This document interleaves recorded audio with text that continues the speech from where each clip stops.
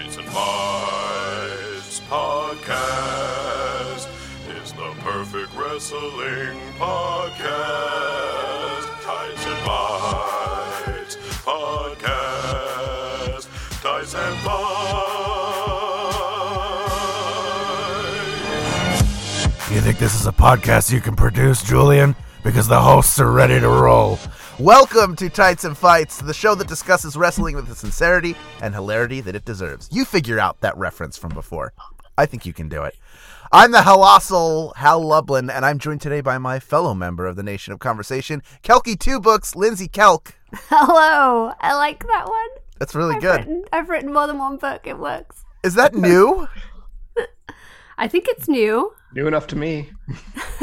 Fair enough. I mean, the name. I feel like I've heard that name before, but I love it. Maybe that's why it's so good. Let's all decide to believe it's brand new and Julian's brain hasn't imploded. I loved it. I love this new name. This is actually episode 1 of Tights and Fights, so a big reboot came Welcome. out, so great now. Well, Seth Rollins turned on the Shield. We're also joined today by Darren Ataxin Jackson. Good to have you back, Darren. Yay, thanks for having me once again. The last time we had you on was in 2019, which was apparently, according to calendars, only 2 years ago.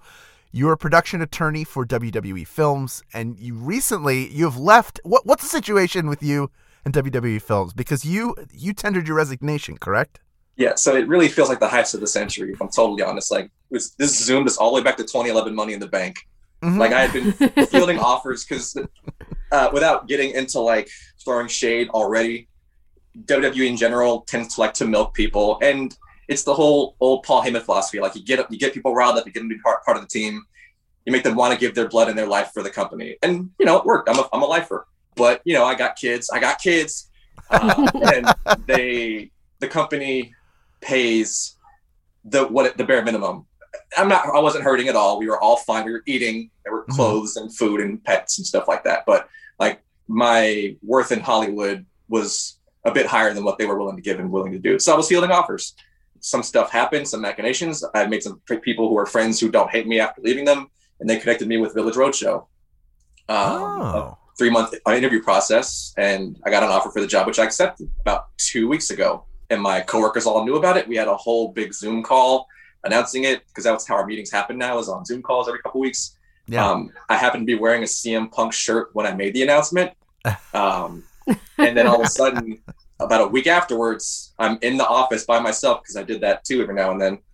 And I get a call from HR, and they said, "Hey, you're about to start getting some weird text messages and emails. Your entire division's been let go." Like, huh? Because there's 10 of us, and that means, like, from the president down to the executive assistants, Dunskies. Wow. Very odd, very awkward. They had flown somebody from building facilities from Stanford into our office, who was walking around the floor, who had never been there before. I'd never met the person. And it was a, who are you situation. Because, I live in that office, my little cave in there. But that person had never been there before, didn't know how to do anything. And I had to kind of help them lock the place down, which is odd. Not the first time either. I got furloughed last April after the pandemic, and I had to help an IT person in Stanford cut off my security access because they didn't know how to do it. And I did. Insane. And again, just part of the whole, like, milking folks, like, back pocket IT was one of the many hats that I wore for that company in that position, just because people picked up lots of jobs and people got let go, and they didn't hire new people. They just spread it around, which is, I think, what's happening right now. They're just spreading stuff around instead of bringing more people in or keeping more people on. That's my theory anyway. I don't actually know what's happening. I recall last time you were on, I had previously seen you working security for Paige at one of the screenings for Fighting for My Family. So you've mentioned this before. Yeah, and again, it's terrifying. Fun because, again, wearing lots of hats is not a bad thing necessarily. You've got lots of different kinds of experience, all not necessarily in line with what my profession is as an attorney in Hollywood. But jobs get done, stuff needs to get finished, and so I do the job. And the fun part about that is, being the fan that I am, one of 2 fans in the office, whenever there needed to be creative decisions made that focus on a product, I get the phone call. In fact, like, watching wrestling was basically a part of my job. I had to stay up with the product so that when the president of the studio calls and says, "Hey, why did Kofi just lose the belt in 5 seconds? Was that dumb? Like, was that a good thing? What is this?" And I had to, like, walk her through why this is a thing, what they might want to do with it.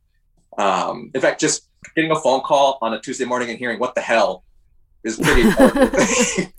When you're talking to the president about something like that, when she calls you and asks you, why did Kofi lose, or whatever it is that she saw, is most that... recently, why did Edge win the Rumble? What the hell was that?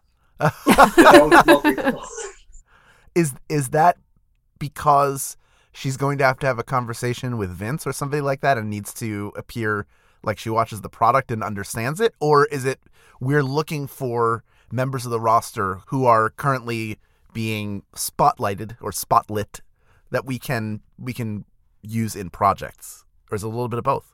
All the above, literally. She's Susan Levison is her name. She's an amazing person. Mm-hmm. She's good at her job, so she wants to know what she's working with in and around.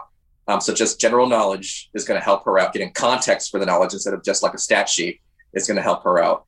She does also have to go into meetings with Nick Khan and Vince and would like to, know what's going on in the product. And also just general curiosity. This big thing happened in the company. She knows it's one of the big four. Why is this important? Why do you think they went this way as opposed to another way? So it's just her immersing herself in the business for the sake of her job at the time, and a little bit of personal life too. Because again, she's not a fan in general, so she's learning on the spot. Wow! And what was the reasoning you gave her about Edge winning the Rumble? I went through the neck surgery, the feel good moment. They probably were going to do this last year, but then the injury and the pandemic happened. So he was going to get this spot at some point, I imagine, last year. Things didn't go the way they did, but they decided to just push it into this direction, for better or for worse. I'm not on record as being a huge Edge fan historically, but that's neither here nor there. Sure, you still can analyze as a fan. You can still analyze it and understand. Definitely, yeah. So crazy. And as a fan of movies, Actually, obviously. sorry, this interview is over. I mean, Julian, give him a chance. I was giving him a chance to redeem himself by telling us how much he loves Money Plane. I mean, don't talk over the man. He clearly knows a lot about Hollywood, and he knows a great film when he sees one. So give him a chance. So, funny thing about Money Plane, and just in some of the benefits and cool things that have come from working in the company. I've made really good friends with the artist who designs New Day's gear, John Davenport. Wonderful, beautiful human being. And him and I have like a standing date set to watch Money Plane together. Because I haven't seen it yet. Amazing. It will test your friendship. It will test that friendship to its very limits. Yeah. And just and speaking of friendship too, the other fan in the company, his name's Mark Calderaro. I'm dropping names like crazy because I love these people and I want people to know who these people are. He's a brilliant individual. He was working on the creative side of the company, and he was the other fan. And for people who have ever heard of the podcast Screen Drafts, where you just like draft movies of certain things to get the number one, he did an episode about the best Nicolas Cage movies, and I highly, highly, highly recommend it. It will not disappoint. But between Excellent. Mark and I, whenever there was a question about, and the Netflix film that we did, Main Event, the kids film, they came to us and said, who should we cast in this movie? Like, who would fit here? Because, of course, Netflix is going to say, well, get us Roman Reigns, get us Becky Lynch, get us John Cena. And we have to be like, wait. No. Let's make this about NXT because they're not that busy. And let's have people who you don't know who they are be the people in this film who are going to be side characters, basically. So they came to us and said, who do we put in this movie? And it's like, Otis, for sure. This is Otis pre-Money in the Bank, right before his big push. So we feel partially responsible for that. Sure. Keith Lee, before his big push. He's wonderful. He's beautiful. Put him in there. I personally vouched for Eric Bugenhagen. Like, that was me. He was in that movie because I made him get in there, and I'm so happy right now that he's on television. You have no idea. I feel like that's my 2-year brainchild, willing him to do existence. But like for the Keith Lee character, they wanted Ricochet, which would have been cool too. But I feel like I had to talk them down off that a little bit. Nothing against Ricochet, but for that role of the grizzled veteran, Ricochet still looks like he's 19. And Keith Lee just fit the role a lot better. Plus, we didn't know he could sing until he sang, which was amazing. That caught us all by surprise. So great. Well, now you know when Village Roadshow's like, we need somebody to play a podcast host. You have at least 2 choices in front of you and a third who was not able to join us now. So maybe they split the role in 3. I don't want to tell you how to do your job. I don't want to tell them how to do their job. That's not what this is about. Yeah. Can I get one more in? Just because it would have been way more relevant last week. But and this is a little bit hearsay-ish, but in the prior regime, prior to my current most recent president, We were in a different regime, and I got an email from him saying, hey, who are the top 10 superstars you would see like a really in-depth biography about? Of course, this is predecessor to the A&E Bio Conversations. And I gave and not just personally, but like marketability, people would know household names type stuff like that. And of course, you're going to get your Austins, your Bretts, your Macho Mans. I didn't put Warrior on there, but whatever. I didn't put Hogan on there either. Flair, it's like the ones you would expect. I also put Eddie. I also put Booker T. The note that I got back, and I was told this was from Vince, but I didn't see the email exchange. I didn't hear the conversation, but I was told from my president that Vince says your list needs more diversity. And I think to myself, so if I can't put together a top 10 list of your workers that has more diversity, is that more my thing or is that more your thing? Yeah, that doesn't feel like a your fault thing, does it? That feels like a let's go back in time and change 50 years of history thing. Woof. The conversation that led from that, though, was like my boss, again, not a fan, didn't know who Booker T was. And I had to say, like, no. If you're going to have a top 10 list and you do want, your little bit of diversity, you keep Booker T on that list. Please read his story. It's amazing and he's amazing. And he deserves to be spoken of in the same conversation as these other people. And that was a little bit of a fight. And 2 years later now, I got to watch the episode finally, and a little bit of, right there that it made it onto air in all of its glory. And also I'm best friends with Charmel now, which is also dope. That's pretty great. That's pretty great. That's your reward. That is your karmic reward for doing great work. Charmic reward. Definitely so. Oh, Hal, I love You're a welcome. pun. Thank you. That was for you. That was for you. Thanks. You love. So, Thank you. just to go back, you had wrapped up working on Fighting with My Family in 2019 when we spoke to you, which I really enjoyed. I loved that movie. I thought it was really, really fun. What else had you been working on specifically? What specific projects were you a part of in the in-between time between that and when the world turned upside down? I think Marine 6 had either wrapped right before that or right after that. So Marine 6 happened, which love that movie to death. The best Marine. I'm saying it. The best It's Marine. Really Wow. good. And it was definitely one of those things where, who is this Rebecca Quinn lady? Why is she amazing? How much are we paying her? That's a deal. That whole thing.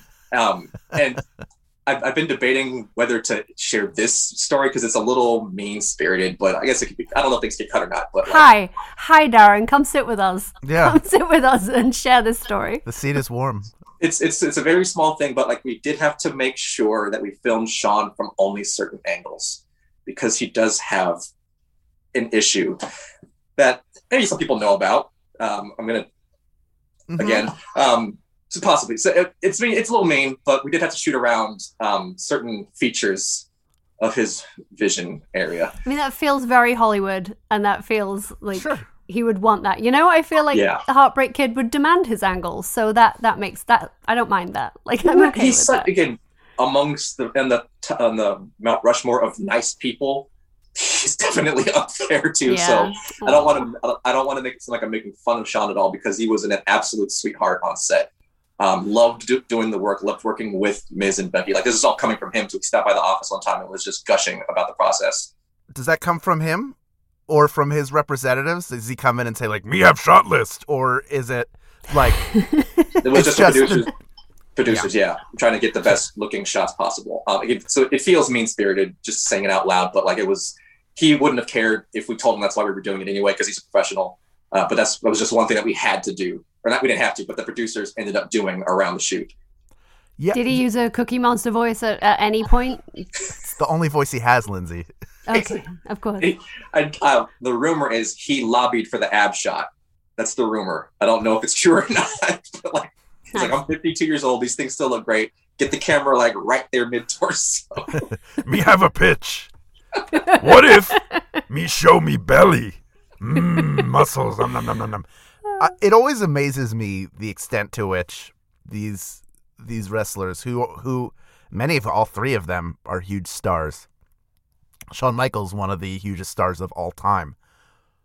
The extent to which they are humble in any non-wrestling. I mean, I can't say what they're like in a wrestling capacity because I'm not there. I don't know anything that's going on there. But I worked with The Miz years ago, like 11 years ago. Could not have been nicer, could not have been more humble and quiet, kept to himself, but very accommodating. And it always it just blows my mind. I know they're obviously they're playing characters. He's not going to walk in a weird jacket, although he was wearing Louboutins, and be his television character. But some of that has to be there in some way for him to be able to play that character. So it just, especially a guy like Shawn Michaels, for him to just come in and be like, all right, well. You hear it all the time though, right? Like my husband's an editor in TV, and he has friends that obviously have worked on a million different projects, and every so often a wrestler will pop up in someone's project, whether it's, I remember a friend of his was interviewing, rest his soul, Luke Harper for his movie that he did, and he called us and was like, what should I know about this guy? And it happens every so often. Someone will have someone doing a bit part, or they'll be interviewing them relating to a movie. And across the board, blanket, I have only ever heard people say, oh my God, I was so surprised. They were so wonderful. Like, you never hear people complain about wrestlers. I've only heard directors and producers and edit staff say, I can't believe how good all of their takes were. I can't believe how well prepared they were. But it's always a surprise to the other people, to the people who aren't fans of the business. They're always shocked that these wrestlers are super smart, super prepared, super hardworking. And I always just want to say, well, yeah, like their job is really hard. You asked them to go and do a fun thing. So like they came and they gave it their best shot. And I do love that. It's part of the business I absolutely love. And that I think they should all get more credit for. So I'm excited to hear it about Shawn. Like, I really am, because you want to believe that he's, I've been watching his biography on A&E, and I'm like, yeah, when it comes good, it makes me so happy. I'm so happy when a wrestling story has a happy ending and not a tragic one. Yes. I want to talk a little bit about, obviously, the layoffs that are happening at WWE Films seem to be part of it. Overall, thinning out, slimming down. Specifically the roster. That's a very polite way of putting it, well, isn't it? Woof. on the main roster, a slashing of the business. Some huge cuts happening. Obviously, Braun Strowman no longer with WWE. Aleister Black gone. Lana gone. Ruby Riott gone. Buddy Murphy gone. Santana Garrett gone. And they are not the only ones. When something like this is happening and you're aware that these texts are coming, is it communicated as we are across the company, making cuts everywhere? And, obviously they're not calling the WWE and saying, hey, we're getting... you have to know that some people are going to be gone because they may no longer be viable. Do any of them have projects in the works? How does that affect WWE Films, and how much information gets out across the company about what's going on? So what normally happens when there's been large cuts or like high profile cuts, we'll get an email and all staff from Vince's office, just giving a little bit of context. And that I was in a rare position of being let go and still getting that email, because when my division got cut, they all got put onto a conference call and said, hey, you guys are gone. And then I got a call afterwards from HR saying what I said before, like, hey, you might get some weird texts in a minute. But so when this company, and it's a Hollywood thing too, I guess any company, when they cut people, their cut access is cut off because they don't want retribution or whatever. Not that retribution, but retaliation, or I guess any bad stuff to happen. People are disgruntled. That's a thing. So my entire company they were cut off from access, contacts, whatever. I still had access. I still had emails. I was still working. They said I would actually work for 2 more days after the phone call happened, because I was in a resigned pile and not the laid off pile. So I was still like in the system. So I got the all staff, and it's really just like, hey, we're going to tighten our belts, do the work, blah, blah, blah, put smiles on people's faces, etc. That's what happens. It's very, very benign, very generic, but it is what it is. There's not usually notice for these things. And for people who have projects in the fires, you would expect it to be so they could try to wrap them up. And full disclosure, WWE's Most Wanted isn't done yet. There's still 2 episodes to finish, at least as of last week. And there were hefty ones too. Like, they're not easy. Okay, just cut them together and they're done. I was neck deep in these projects, these last few episodes, to get them done. And then they're like, all right, stop working. And I had to try to make clear to the HR person, no, these are not finished. a lot of work needs to get done. A&E does not have the episodes yet. And just from the simple aspect of going through the episodes in raw form and highlighting which WWF logos need to get blurred, that was my job. Like, I had to go through and circle them and give them to the editors and say blur here and blur here and blur here.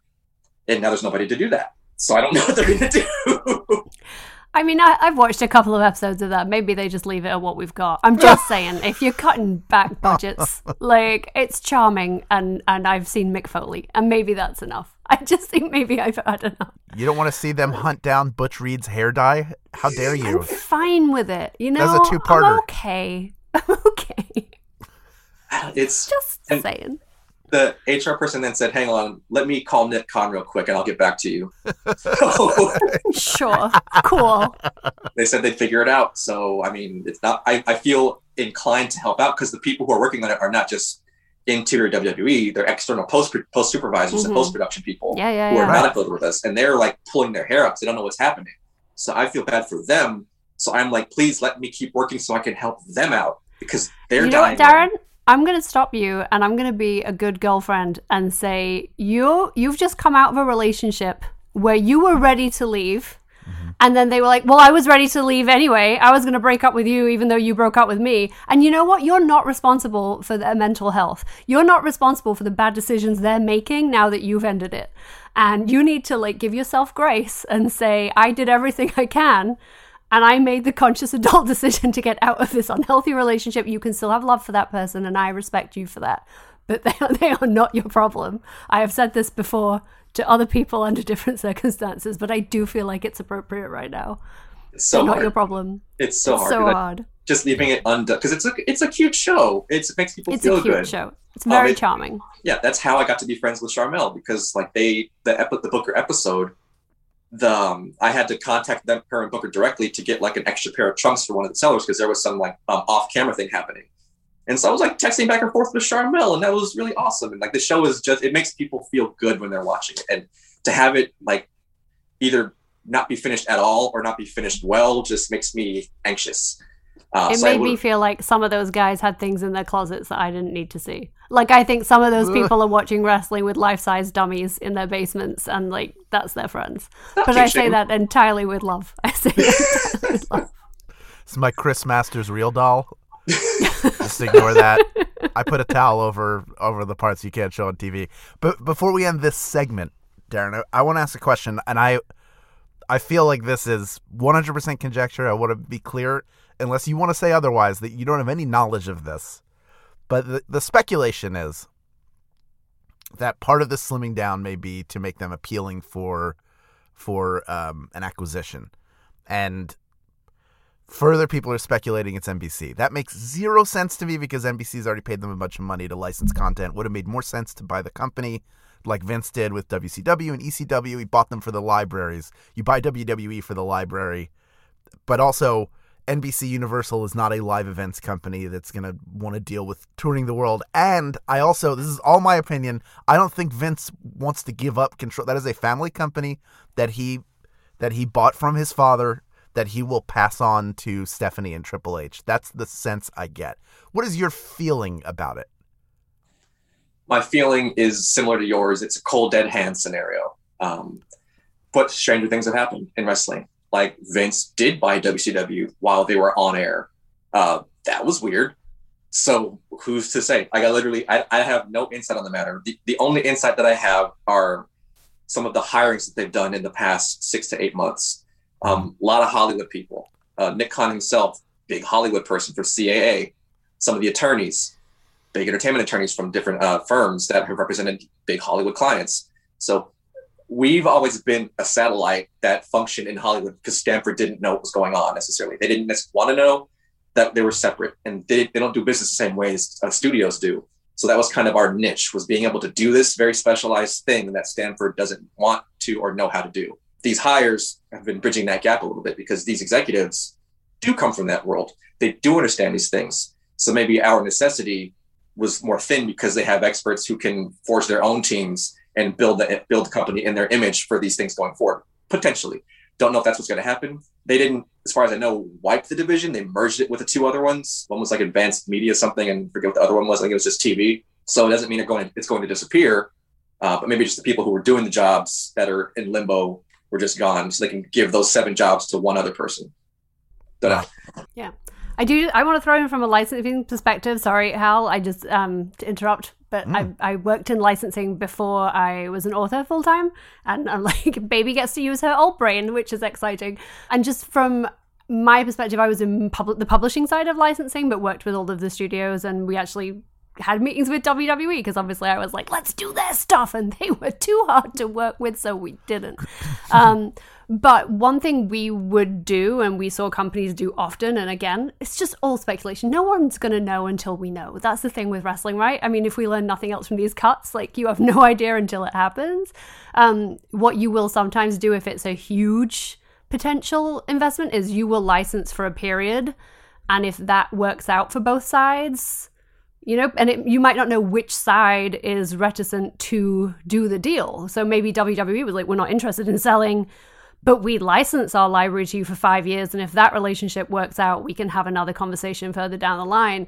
Because from the NBC perspective, it doesn't make sense almost not to buy, because you are spending an enormous amount of money to license something that, if it is successful at the end of the licensing period, WWE are going to screw you for more money to extend the licensing period. And they've got you on a hook because they've been successful. Like, that was a position I was very often in with books, and we would work with movie studios, and we would be like, this has been a great relationship, let's renew it. And they'd be like, yeah, let's, but for more. And he'd be like, oh, I don't have more. And then they would just go and get more from someone else. That's how it works. You mentioned, what would NBC do with the touring division? And a thing that popped into my head a little while ago was that because of the pandemic, we lost the fans. NBC produces television shows and sitcoms, Universal at large does movies and stuff like that. They do things with a set and a studio audience, potentially. The Thunderdome just looks like a sitcom set. They can manage that. Don't have to worry about weird fans and unwieldy fans doing weird things, chanting for whomever. You can control the Thunderdome. That's a television show. That's not a live sporting event. Maybe that's something that NBC sees that they want to do a thing with. Maybe we don't go back to audiences except for the big four. Maybe wrestling just becomes like this even more structured thing that they can craft the narrative even more than they were doing and to begin with. Yeah, it would be fascinating to see a P&L, to see like a profit and loss analysis on how much money they've made over the course of Thunderdome shows versus how much money they made with live shows. Because obviously, yes, you're selling tickets, but it costs an absolute fortune to put on a live show and have it move around the country. You know, I'd love to know which one is more profitable, because I think then we would find our answer, because I think ultimately that's the bottom line is what's important here. Isn't the big money maker when you're out on the road the merch? Yeah. That's the big. Yeah. That's going to be what tells the tale. Is if you look at the Thunder, like the merch specifically, is it different when people, you know, when you it is less of an impulse buy, even though the internet is loaded with impulse buys. When you're not walking past a bunch of Roman Reigns t-shirts every 20 feet on your way to the tunnel to get to your seats. So who knows? Like it could be that it sticks to the Thunderdome. I think the Thunderdome works fine, and we'll see where it all goes. Well, like the next 12 months will be very telling even as far as that goes. But everybody out there, if you have thoughts on all the things we've talked about, find us on the social channels. Those are in our show notes. When we come back, we're actually going to talk about some wrestling. Bold move, Cotton. Let's see if it pays off. That's next on Tights and Fights. Hey, Jay Keith. Hey, Helen. Hey, you've got another true-false quiz for me? Yep. Our trivia podcast, Go Fact Yourself, used to be in front of a live audience. True. Turns out that's not so safe anymore. Correct. Next. Unfortunately, this means we can no longer record the show. False. The show still comes out every first and third Friday of the month. Correct. Finally, we still have great celebrity guests answering trivia about things they love on every episode of Go Fact Yourself. Definitely true. And for bonus points, name some of them. Recently, we've had Ophira Eisenberg, plus tons of surprise experts like Yardley Smith and Suzanne Summers. Perfect score. Woo! You can hear Go Fact Yourself every first and third Friday of the month with all the great guests and trivia that we've always had. And if you don't listen, well, then you can go fact yourself. That's the name of our podcast. Correct. Woo! Tights and Fights Podcast. Tights and Fights. Welcome back to Tights and Fights. I'm Hal Lublin, and I'm joined today by... Lindsay Kelk. And... Darren Jackson. Darren, since you were on last time, wrestling has really exploded with the number of shows that are on TV. What are you watching, and what are you into right now? I'm a lifer for WWE. That's not going to stop, for better or for worse. Usually for worse, but sometimes for the better. Actually, I watched Double or Nothing this week, and that's the first full AEW show I've watched in over a year. I just haven't had the capacity to keep up with AEW as well. And I do also watch Shingo Japan Pro Wrestling. I watch New Japan for Shingo matches almost exclusively. If Shingo's not wrestling, I don't know how much I care about New Japan, if I'm totally honest. I will watch the entire show. That's still more than Hal cares, so, don't worry about it. Don't feel bad. Don't feel like you have to justify it. Listen, it's just... I haven't made room for it in my life yet. It's not capacity. We all have a capacity, and, it's rough. Yeah. Well, let's talk a little bit about Double or Nothing since you brought it up. The annual Double or Nothing show that happened this past Sunday. For some reason, I thought it was Saturday. I'm strong and wrong about it. Lindsay, you watched it from beginning to end. I did. What did you enjoy from the show? What were some highlights for you? And Actually, that's a lie, and I shouldn't claim that I watched it from beginning to end because I paused during the Cody match to go and make my lunch my dinner because I just couldn't do it. And I saw them announce it, and I'm like, it is time for me to go and make pasta because anything else. I'm going to try something new where I'm really positive about the good things and I don't try to dwell too much on the negative things, which actually is not new. It's a throwback. It just predates since we started talking about AEW. Because I feel like I was never as down as I was in the last few months. Do you remember when it started, Hal? And every week I would be like, Hal, just give it a chance. You're not giving it a chance, Hal. Listen, I appreciate... I would never want to douse your flame. In fact, sometimes it needs to be doused. No, I mean it's just the joke of Darren. I don't know if you're aware. Every week I make Lindsay recap what's going on in the AEW Women's Division, which usually entails it's a cruel and unusual punishment, and which is mostly for laughs and partially just like are they doing it now? Now are they doing it? Are they doing it? Did they deliver on everything they promised? Well, and we could do that again here. We could absolutely do that again here if you discount the pre-show. But this is an exciting Britt Baker getting the win. It feels like they put the title on a champion who will be a more effective carrier of it for now. There's nothing against Shida, who is outstandingly talented. Love everything she does in the ring. I've been over the areas where I think maybe she didn't benefit the championship as much as she could have, and that falls on creative more than it does on her. But I think now they've created and built a bona fide star over the course of their first 2 years. We had seen more of the Shida that we had in the promo package for this match, where she said, all you have been working hard at is talking shit. And I believe in the words of the children, it sent me. I was thinking, this is the greatest thing I've ever seen, and I want to watch this Shida forever. Shit talking Shida for life, please. The one thing I thought was weird, there were a couple of things I thought about weird. I enjoyed the match. I think Britt's going to be a fantastic champion. I loved the psychology of the match. I liked the shenanigans. I liked Rebel getting involved. I liked when she hugged Tony at the end. I thought that was a cute way of letting her celebrate in real time, but whilst maintaining character. The weird thing was there were moments of it where I felt underwhelmed a little bit. It felt a little sloppy. And I think maybe because they were both just so hyped up that there were moments where I was like, ooh, this isn't as crisp or as clean as I thought it was going to be. But these are minor niggles, and I love when I only have minor niggles about an AEW match. That's my joy. That's my happy place.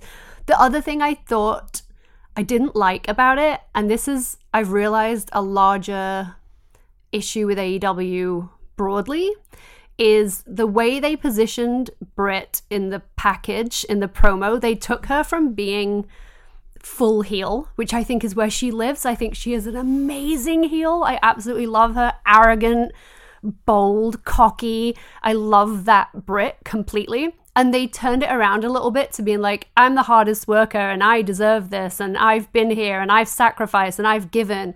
And while that might be true, you took a brilliant, snarky, glamorous, cocksure, Roman Reigns, Razor Ramon, Shawn Michaels-esque heel, which is where she lives for me. That's where she should be, with the glitter, the sequins, the glam, the arrogance, the confidence.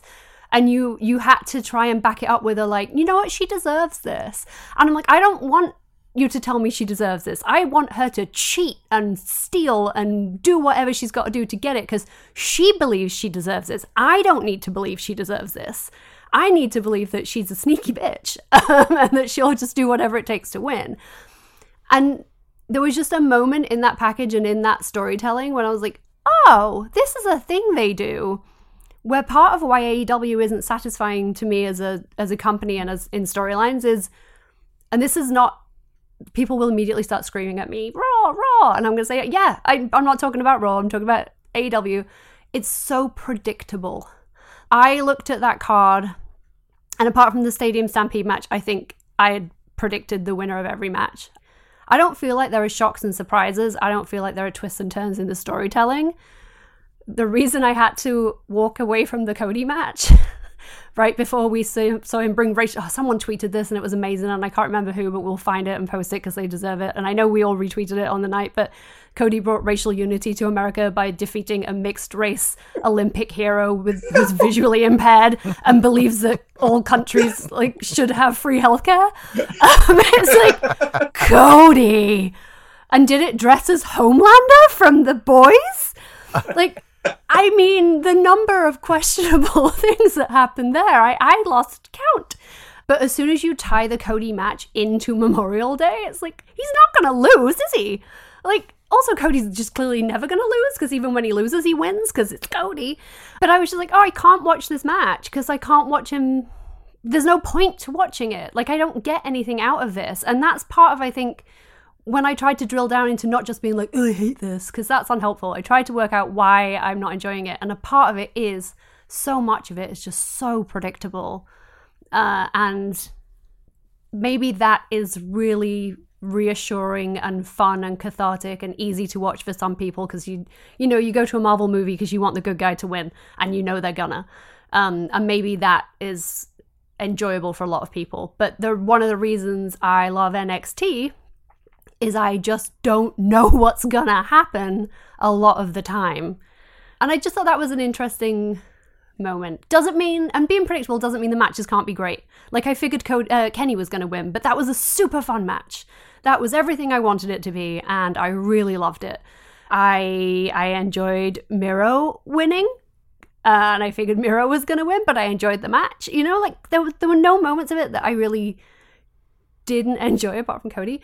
I really loved that a lot of people enjoyed it, and I asked on Instagram if our listeners had enjoyed it, and by and large they did.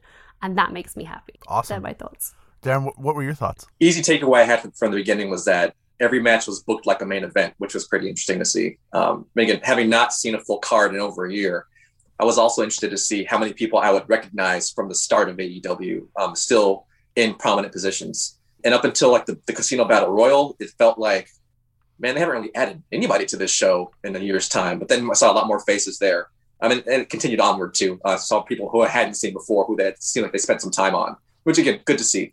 I actually went back and just checked cards from a year ago, or even maybe 2 years before then, just to see who's still on TV, just as a random exercise. And it was a good feeling seeing that they are adding people to the roster still and using them. The Britt and Shida match was good. Punk put out this tweet about having a morally bankrupt garbage fire creative team putting out a blockbuster movie, and you keep watching it because you just like movies. I just like movies. I'm one of those people. I just like watching movies. And sometimes just seeing how they do the predictable thing, and I agree, Lindsay, a lot of it was predictable, even not having seen the product in a long time. I want to see how they do it. And they did it. They did the thing that was predictable well, 95% of the night on Double or Nothing. So I definitely did enjoy it. Triple Threat was amazing. The Stadium Stampede was ridiculous and amazing. Cody's definitely turning heel with his angle. I mean, there's no way he stays a face with this. Well, I hope so. I feel like we've been saying that for about 6 months. So I feel like we've been saying for so long. We've been like, well, this is the start of heel Cody, fantastic. And then it never happens. And then you realize he says things and you're like, oh my God, he thinks he's right about all the things. He's John Walker. He thinks this is what a face is. And I think in any other company, He's John Walker. In any other company, they make him a heel because he's going that way, whether he sees it or not. But I think because it's his company, he doesn't know he's the heel. And it's like, die a hero or live long enough to become the villain, Cody. And you've got to go heel. You've got to go heel. Please give me heel, Cody. Please. So I haven't been baited along with that for these months, so maybe I don't feel it as strong as you guys do. But like, you can't wear that coat and be a face. Like, that doesn't happen in real life. And if he's got that tattoo and he thinks he's a face. So he had that coat basically put on his body and he thinks he's a face. For me, he's a heel ever since he brought Pharaoh out with the fireworks. I'm sorry. But like, I'm fascinated. Like, Cody's career trajectory now is like morbid fascination to me, where it's like, I cannot look away, but I don't want to know. And it's just like, where is this going to go? What are you going to do? I mean, I got into AEW because I was like, yay, Cody, Kenny, and the Bucks. This is my dream. This is all I've ever wanted. And of all of those now, I'm like, can I have more Kenny, please? Please, may I have more Kenny? Just more Kenny and everything. I'm fine, but more Kenny, please. So I just am fascinated to see where the Cody of it all goes forever and a day. Let me carry through this John Walker analogy just a little bit. He serves... And then he killed a guy. And then he killed a guy. Becomes a hero serving around the world.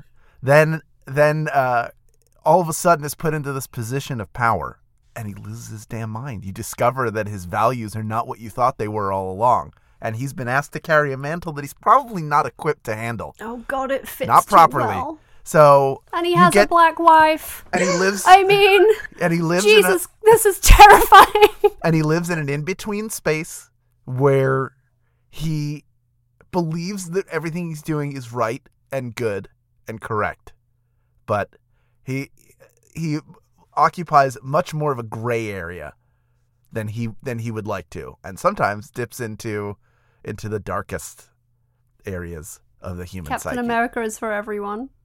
This has gone horribly wrong. That's 3-star right. John Walker. Don't worry. This has gone horribly wrong, Hal. I'm so afraid. John Walker's not going to be at Avengers Campus when you go. I promise. He won't be there. Okay. Oh, wait, well, I can't promise. Can we start calling Cody the Captain American Nightmare now? Yeah. I think we must. I see that we have no choice. It's the Captain American Nightmare. Oh God. What were you going to say about the Young Bucks, Darren? No, just the point Lindsay made about Britt, like keeping with that, like just gross, greasy heel territory. Like the Bucks are that heel right now, and I was very surprised to see what they've turned into.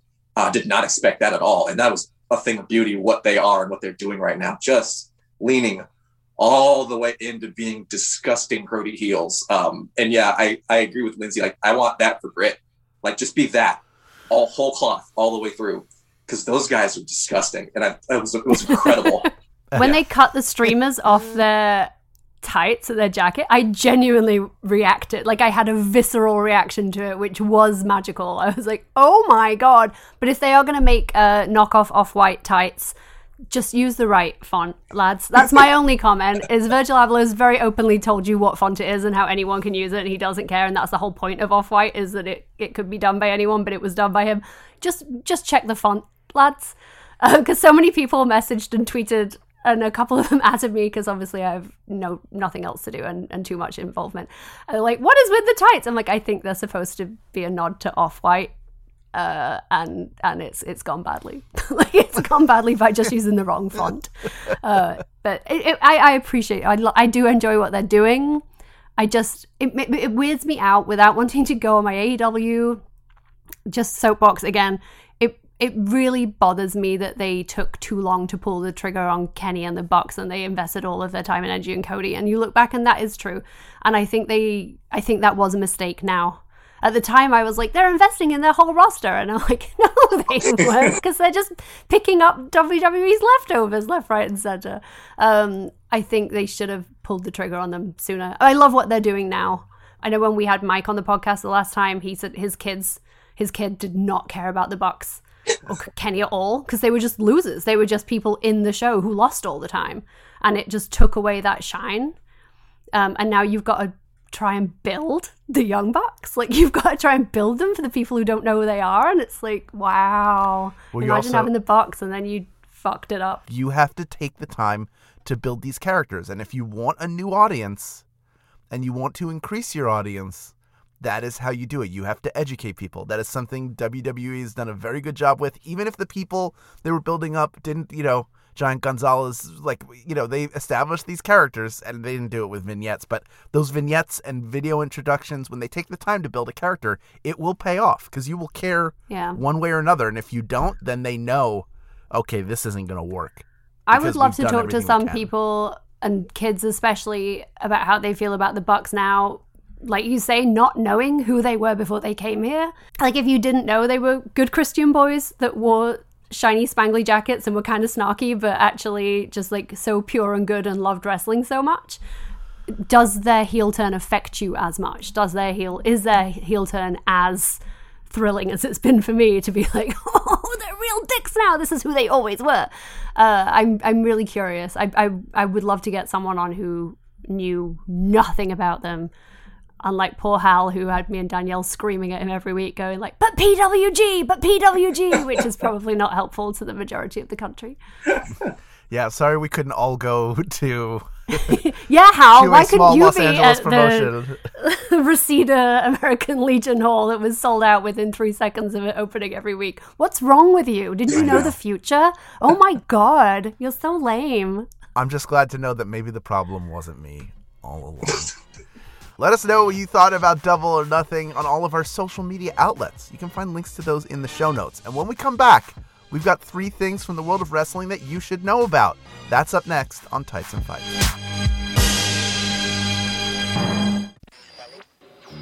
Welcome back to Fireside Chat on KMAX. With me in studio to take your calls is the dopest duo on the West Coast, Oliver Wong and Morgan Rhodes. Go ahead, caller.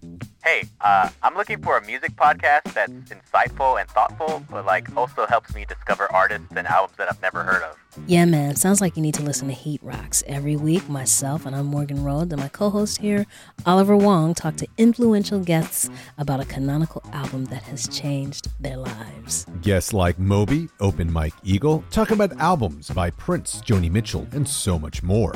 Yo, what's that show called again? Heat Rocks, deep dives into hot records. Every Thursday on Maximum Fun.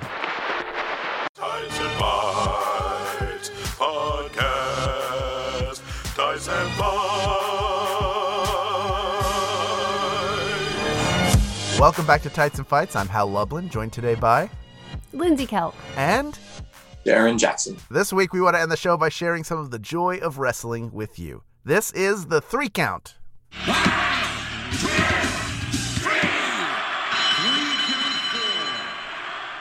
Darren, you're our guest. I would love for you to lead us off with something that's brought you some joy in wrestling. Xavier Woods getting singles matches on Monday Night Raw. If I had social media, I would have typed this out, but I don't, and I'll never get credit for it that I feel like I deserve. But I've always wanted Xavier just to start being a strong guy. Like, yeah, you've got Big E, but you be a strong guy too. Like, you've got muscles. Let's build him to do strong guy looking moves because he can do them. And I've always wanted him to have the Gibson Buster, the overhead gut buster thing. And he did all those things against Riddle. And then he talked about it on the podcast.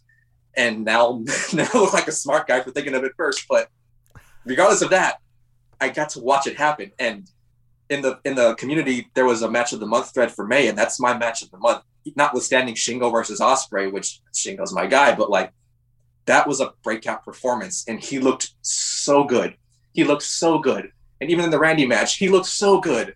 So I'm going to say, because I have a social media platform now, either him or Big E are winning Money in the Bank this year. Book it. Call it. Oh, I would love to see Woods win Money in the Bank. I didn't know I needed it until now. You just say somewhere, but that's just given me so much life seeing Xavier put some big boy pants on. I love it to death. It's interesting that at the beginning of the New Day, he was the mouthpiece more than anything. Then it turned out all 3 of them can cut a great promo, especially when you don't saddle Kofi with a fake accent. Then he starts wrestling where you see he can wrestle, but everything else he does is so good that it overshadows what a good wrestler he is. So it's great to see him. I remember the U.S. title tournament they had a while back. He was great in that. He's fantastic and deserves his moment as a single star. And maybe Money in the Bank is the time to do it. I love Big E as a Money in the Bank winner, too. He's ready for the main event. The IC title I'm just stuff thinking was about all all great. the great things they could keep in the briefcase. Like, he could, I mean, it would be functional for him. He carries his consoles with him when he travels, so that would be nice. But also pancakes. Cereal. A very action small, figures. portable version of Francesca 2 Turbo. Will be Francesca 3 Championship Edition. They just fold up and put it in that case. But yeah, that would be I'm here great. for it. Oh, I love that. Lindsay. I would like to put over Ruby Riott. That's the whole thing. That's the whole thing that I'm putting over. I think she is fantastic. I think she is... I mean, people say this all the time. We say this all the time. She was one of the most underused talents that they have had in so long. Honestly, I was trying to get my head around it because I'm like, I get it, because this round of cuts to me looked like them trying to hit a number. They were so specific. The fact that it was big names that we weren't expecting, it's like they were trying to hit a number. She hasn't done that much, but that's their fault, not her fault. She is clearly massively loved. The outpouring of love for her on social media has been beautiful. And Natty posted that she threw her a birthday party in the locker room. Someone else posted that she sent all the dog moms sent the dog moms flowers on Mother's Day.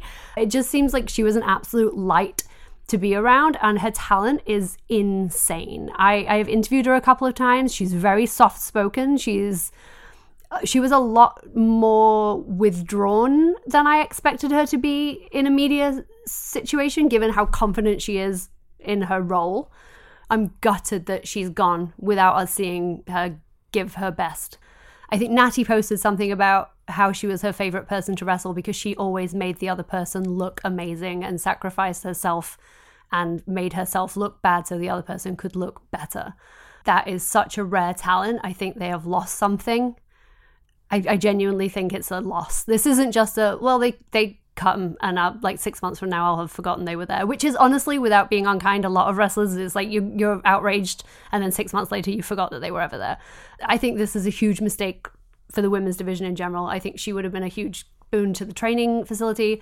You could have sent her back to NXT. You could have done, I mean, I don't see women's roster as stacked, but she's just that good. You could have put her anywhere and she would have been amazing. And I'm super pumped to see her come back to life on the indies. I just think it's a loss, and I think she deserves a moment, and I'm sad that it took this for me to give it to her. But yay, Ruby Riott, thank you for being amazing and being different and showing women something else and showing little girls a different way to be a women's wrestler and how you look. You made it. She made life better for people, and it's making me sad. But I'm really sad that she's gone. Really sad that she's gone. Hopefully better things on the horizon. Undoubtedly. Hey, if you need a little bit of levity in your life, I'm going to keep it real simple.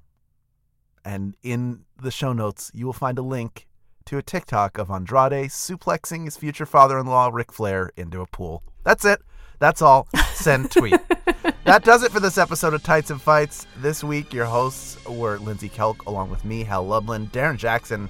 Thank you for coming back and joining us. Can I congratulate you on the Sixers making it to the next round? Yes. Please, let's talk about it. Can we briefly talk about it? Nobody ever talks about it with me.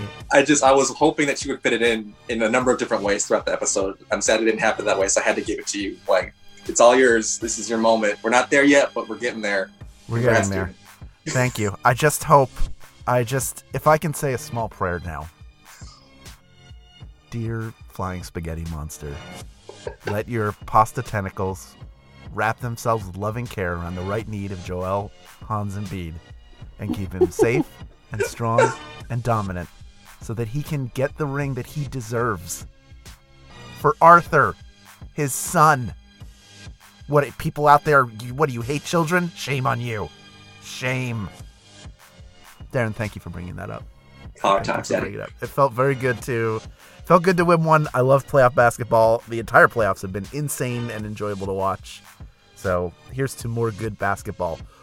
Is there anything you want people to know about, or People say you don't have social media, but if there's anything you would like to plug, this is your time. I wish I had the thing finished to plug, but it's just John Davenport, my buddy, my artist friend. I'm working on a thing with him for over a year now. And this is not me burying him because he's the best person in the world, but he's a busy guy, and I am not a high-profile client. But we've had a book in the works for some time, and the writing is done. We're just illustrating it. We got scooped in the meantime. There's a book that's out by this. I read it. It was wonderful. It's called S is for Suplex. It's for kids, and it's like co-signed by a bunch of beloved indie wrestlers, and it's an amazing book. That's basically the thing that I was going to do before it came out. I'm still going to do it. It's just not done yet. But it's going to get done, and I'm going to release it, and it's going to be wonderful. So I'll catch you guys in 2023. The book will be out by then. Always room for more books about wrestling for children. Always room for more. Yeah, and so I'll put over the idea of that's just what I wanted to have out there. And S is for Suplex. You guys can go look at that one for now. Is it a way for people to engage their small children with wrestling without worrying about them pile driving each other? And that's really what my project is about. And that's what that book is. And yeah, I'd like more of that stuff too. Other than that, hooray for timing in the world. And whatever author writer is getting the credit for my living biography, I hope it's a prominent one, because you can't script stuff like that literally a week after notice. And it's Charmel. It's your Charmel karma. It's your Charma. Instant Charma's gonna get you. I just guess I feel like the wrestling gods, JBL himself, maybe it was Big Johnny. I did manage to get on the carpet call with Big Johnny before everything went down. That was fun. I guess if I couldn't work at WWE Studios, then nobody could. That's an attitude I can get behind, and I appreciate it. That's right. I took my belt and I went home. That's right. Beautiful. Well, if you want more of Hal, you know where to go. Welcome to nightvale.com. You can still buy a streaming version of our latest live show, which is well worth your time.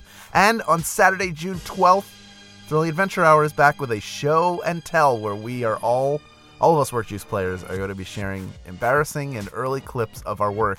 And for me, all I'll say about it is my origin story, and it is well worth the time to show up. That is at houseseats.live. Check that out, and I'm at Hal Lublin everywhere else you would want to be. Lindsay? I would like to say, totally let your kids suplex each other. I mean, it's the only way they'll learn. So I'm just going to throw that out there. It makes no odds to me. I don't have kids. Books. I got books, though. I do have books. You can check those out. And I'm on social media at Lindsay Kelk, where I can tell you about said books if you would like to know more. So come say hi. All right. Our producer is the Flat Top Big Back Body Drop, Julian Burrell. Senior producer at Maximum Fun is Laura Swisher. Mike Eagle is the voice behind our theme music, so we're putting him over for that. Keep up with us all week long on Facebook, Twitter, Instagram, and Discord. Links to all of those are in our show notes. If you love what we do, as always, remember to hit those 5 stars on Apple Podcasts and share us with all your friends. Thank you so much to the Max Fun members who make this show possible, and if you want to join them, remember, at any time, you can go to MaximumFun.org/join, or you can wait for the Max Fun Drive. That's up to you. But support us a different way by getting our t-shirt and wearing it on your back. That is, without a season, it is always applicable. We'll be back next week for even more, you guessed it, wrestling. Tights and Fights Podcast. Tights and Fights.